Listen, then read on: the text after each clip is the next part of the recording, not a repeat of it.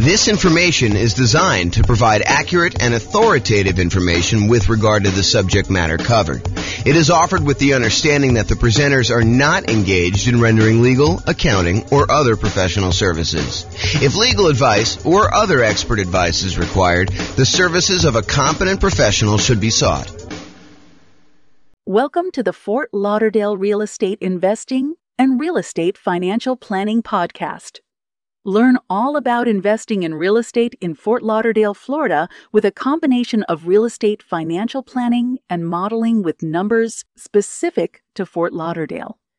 Plus, syndicated, more generalized recordings of live and pre-recorded real estate investing classes, not all of them specific to Fort Lauderdale.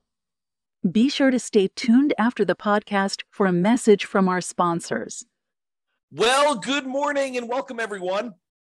This is your host, James Orr, and this is going to be I'd say relatively short class, but also a relatively important class for folks that have not really experienced writing offers with, real estate agents and lenders that may not do things the way you think they're going to do, especially in really hot markets, which we're not really in right now for most of the market. I think it's definitely cooled off a bunch, but these are some of the lessons we learned during the hot markets, although I do think some of these lessons do apply in other times as well. The class is called Financing Tips When Writing an Offer to Buy a Rental. And so let's jump right into it because that's what I got going on here. So writing offers. So by the time you go to write an offer, you really want to have gotten at minimum, a pre-approval letter from your lender. I think you don't get into the car of a real estate agent or you don't drive to see a property without having gone through the financing part and knowing that your financing is locked up. I mean, what if you go there and you find a property that you love? And now you're like wondering, can I even get financing for this? So I think before you go out and you start looking at properties, you really do need to be in touch with a lender. You need to go through and get, at a minimum, a pre-approval. Ideally, you want to be as far through underwriting as possible. It's not enough for a lender to say, how much do you make? Oh, you make, $200,000 a year. Okay. And, what are your expenses? Oh, my expenses are about $5,000 a month. Okay. And they say, it sounds like you can qualify for basically anything you want. You don't want that. You don't want that to be the extent of your kind of pre-approval process, because there are certain lenders, and this may not be your lender, but there are certain lenders out there that they will give a pre-approval letter to anyone that shows up. Like, it doesn't really matter what they tell them. They will actually give you, any type of pre-approval letter that you want. And so it's not enough to get a pre-approval letter. And if you're on the sell side, realize that a pre-approval letter doesn't really mean that much from some lenders. Some lenders, it means everything. It means that, they've completely gone through underwriting and they're good to go. So you want at least at a minimum a pre-approval letter, and ideally to be as far through underwriting as possible. Some lenders have borrowers be completely through underwriting with a property to be determined. They will fully underwrite the borrower and the kind of loan and make sure that the lender is good to go. And then the only thing you're waiting on in order to have the kind of like full loan application complete is an actual address of a property that you want to buy. This, at least in theory, makes for stronger offers. And I think in a really, really hot market, this could make the difference when you're looking at, 6 offers on a particular property and one person has been completely through underwriting. They're just waiting for the property. And the other 5 are all very, very similar in price and terms, and they have not. I think that can set you apart. It may not be what wins you the offer in a lot of cases, but I think it can be that one little thing that moves you over the edge in a lot of cases. Okay. So by the time you go look to write an offer on a property, you'll want to have gotten a pre-approval letter that you can include with an offer. And I think you should get your pre-approval letter with your maximum, even if you'd prefer to be lower. Even if you tell me, look, James, I am not going to be spending more than $500,000 to buy a rental property, but I qualify up to $800,000. I think there's a compelling reason for you to get a letter, your pre-approval letter from your lender with your maximum, even though you do not intend to ever go to your maximum. Why? Because sometimes things change. Sometimes you'll be out looking at properties and you're talking to your real estate agent. Your real estate agent says, hey, I know that you're really not interested in fourplexes, but this fourplex just came on the market and it's actually a really good deal. And you're like, well, I was looking more at single family homes and I was looking to, do $500,000 or whatever number you were, on the single family home, but let's go look at the fourplex. Let's see what it is. And you go to the fourplex, you're like, actually, this is great. This is going to be a perfect rental property for me. And, it's $795 or, it's $900 and you got to put $100,000 down. And you're like, if you didn't have your letter with your max, and let's say this is on like a Sunday morning and your lender's in church and your lender doesn't work on Sundays because that's their deal. And you can't get an updated letter from your lender, but you know that this property, this fourplex is going to go really quick. And you're like wanting to make your offer and come across strong, get this thing tied up before other people kind of come in and do it. You not having a letter with your max on it could lose you a deal. And I've seen it happen. So I think you should get a letter with your max, even if you prefer to go lower, even if you know that you're never going to go to your maximum. I think you get a letter with your maximum and you start there. Do not wait till the last minute. You don't want to wait and not have a pre-approval letter ready to go and then go look at this, go look at properties on Sunday and then come across like the one you need. And you know that they're going to have multiple offers that are all due by 5:00 and your lender is not available to get you your letter. So you need to be sure that you have this stuff lined up in advance. You can't wait to the last minute to do this. If I can stress that enough, have this stuff done in advance, ideally before you even go look at properties, because I've seen this happen more often than I'd like to admit. A lender will, you're going to go out and look at properties after work with your real estate agent, but your lender doesn't work evenings, especially local credit unions and banks where the lender works bankers' hours, but you really want an offer. And in a really slow market, this probably isn't that big of a deal, right? Like, what's the difference if, the property's been sitting on the market, languishing on the market for 95 days, and you come along and you want to make an offer? What's another day if you wait till the next day to get them their lender letter? You basically go and you make your offer on the property and you can tell them, look, the lender is not available right now. I'll go ahead and make my lender letter on the next day and I'll go ahead and get that to you tomorrow. And, on a property that's been on the market for 95 days and hasn't had any action, I don't think that's going to be a big deal. I think where this really comes into play is you have a super hot market or a super hot property, even in a soft market that just hit the market and it's getting action. That there are people all wanting to do it. And Mike has a question. Is LLC needed to get insurance and begin negotiating? Also, how much is it to begin PLLC LC? Not sure what PLLC LC is. And so the question is an LLC needed to get insurance and begin negotiating? Well, in order for an LLC to buy a property, if you're buying in the name of an LLC, which we don't usually do if you're getting financing on the property, unless you're going to go get a portfolio loan. But if you're going to go make an offer in the name of an LLC, you need the LLC to exist in order to buy the property directly in the LLC. What some people will choose to do is they will choose to write the offer in their name, and then they'll try to do like end-or signs on their contract, and then try to transfer the contract to the LLC after they set it up. Now, this is intended to be that sort of discussion. However, I will tell you that sophisticated sellers and sophisticated real estate agents that are representing their sellers sometimes will balk at the idea of an end-or signs on a contract. Even if you have a reasonable story, they will say, look, I want to know who we're selling the property to. I don't want you to be able to assign it to someone else. The reason we're accepting your offer, especially if you've got multiple offers coming in, you have 6 offers on the table and you're trying to decide which one to go with. Part of what you're doing is you're trying to evaluate the particular buyer. And the buyer comes in and says end-or signs. You're like, well, how do I know it's going to be you that's trying to close on this property? And so even if you have end-or signs on it and you're going to try to assign the property to an LLC while you're under contract, I don't think that's as good of a deal. Now, in a lot of cases, if you're going to buy properties, I think not every investor, but a lot of investors, they're going to buy properties and they're going to get loans in their own names. And they're going to probably need to buy that property in their name. Then if they choose to, with the advice of an attorney, go ahead and, deed the property from their own personal name into an LLC for asset protection purposes. you want to discuss the pros and cons of that with your attorney and find out if you're willing to take on the risk of the loan possibly being called due, because, moving a property from your own personal name into an LLC does violate the due on sale clause, a due on transfer clause, which, you'll want to just discuss those pros and cons with your attorney and see if that's worthwhile for you for your asset protection reasons. You can get a portfolio loan in the name of an LLC and buy it that way.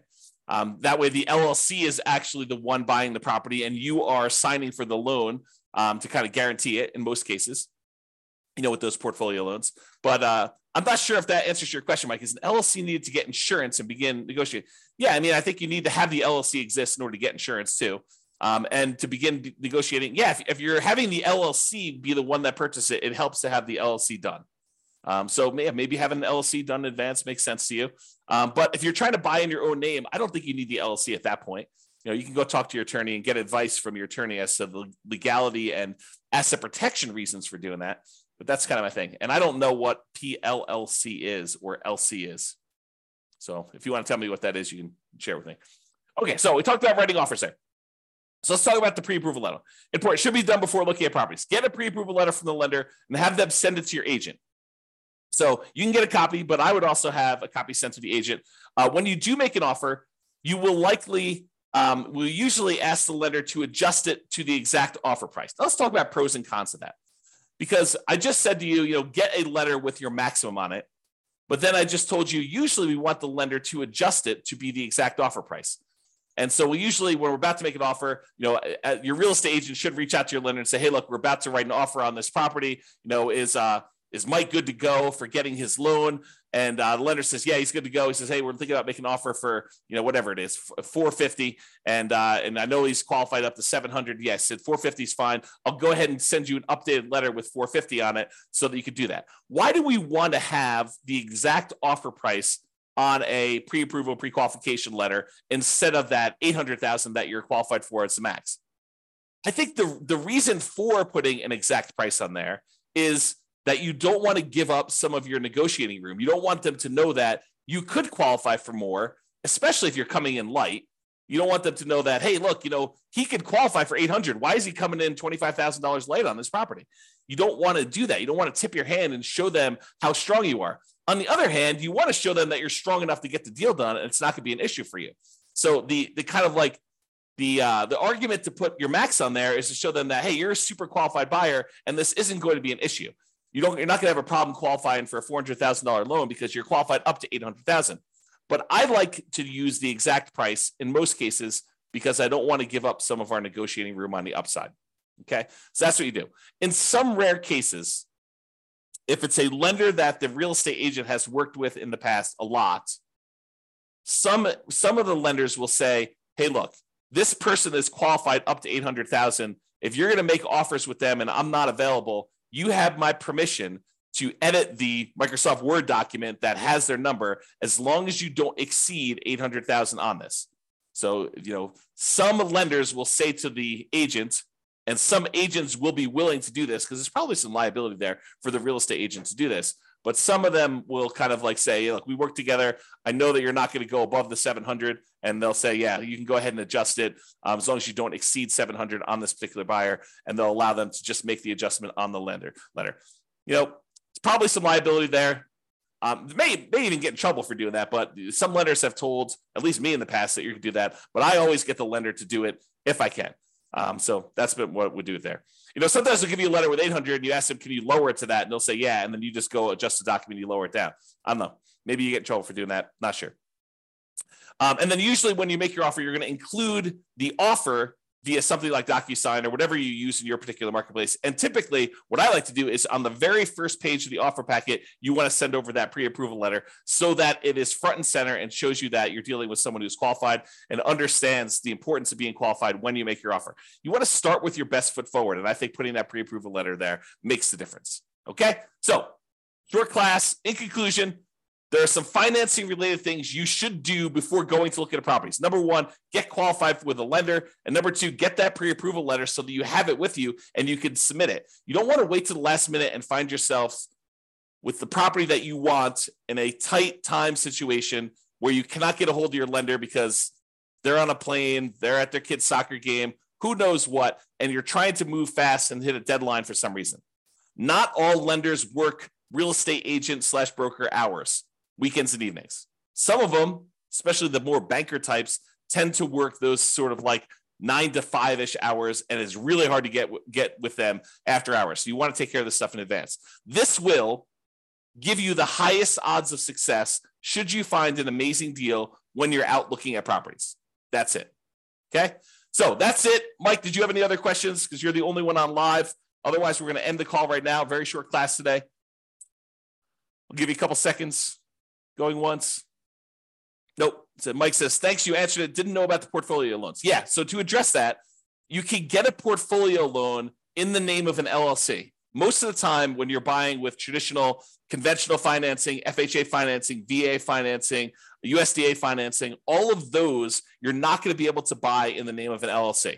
You'll need to buy in your own personal name for that. You'll need to personally guarantee it. You can buy in these portfolio loans from the lenders in the name of an LLC. I've got one right now with a client of mine, a friend of mine, and we actually have a partnership together where we are part owners in this LLC. But there's still a personal guarantor on that loan. So even though we bought it in the name of an LLC, we are still personally guaranteeing that particular loan. So you want to go do that. One of my POV on HELOC also. Yeah, I'm not sure what the reference is for that, but point of view on HELOCs. Yeah, I mean, HELOCs are just a tool. It's like another type of financing for accessing equity, especially in a market where, you know, the prices have gone up a lot and you have a really good underlying first mortgage on the property. Sometimes we don't want to do a refinance on that mortgage because the mortgage is so amazing. You know, it's a 3% mortgage on a property and now interest rates are at 7%. So you'd rather not tap and do a rate and term refi or a cash out refi on that really amazing first mortgage on that. You could go and access some of your equity via a home equity line of credit. Although I've heard that they're harder to get now. I've not tried to get any recently, but I had a client I had lunch with. This must have been over the weekend, must have been on Saturday. And he was telling me he was able to get a home equity line of credit, but it was much more difficult to do. So not a lot of people offering them, and the terms of them were not the most amazing ones. So hopefully that helps you. Yeah, getting into flipping houses, so this information is very useful. Yeah, if you're going to go and buy a house and flip it, and you're going to get a hard money loan, I think most hard money lenders would allow you to buy an LLC as well. So that's going to be also different than what I've been talking about. Most of the time, if you're going to get any of these traditional, USDA, VA, FHA, conventional financing, those are going to be buying in your own name. You could buy in an LLC if you're going to do flipping. And if you're going to do flipping, I'm not an attorney. I'm not giving you legal advice. But if I were you, I would form LLCs for the flips. Right? If you're going to go do that, might not be the worst thing in the world for you to have these flips in LLCs and, talk to your attorney about structuring that, but I don't think that's unreasonable. All right. Hopefully that helps you. This has been James Orr. Have a great day, everybody.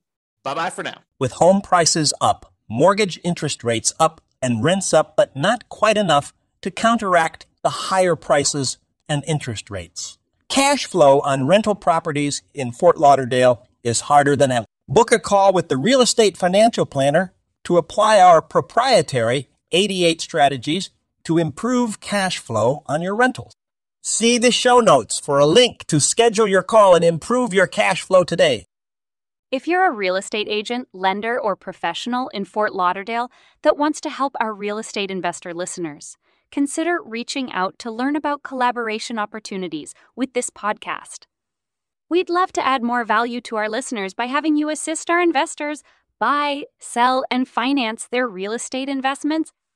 See the show notes to schedule a call to discuss collaboration opportunities.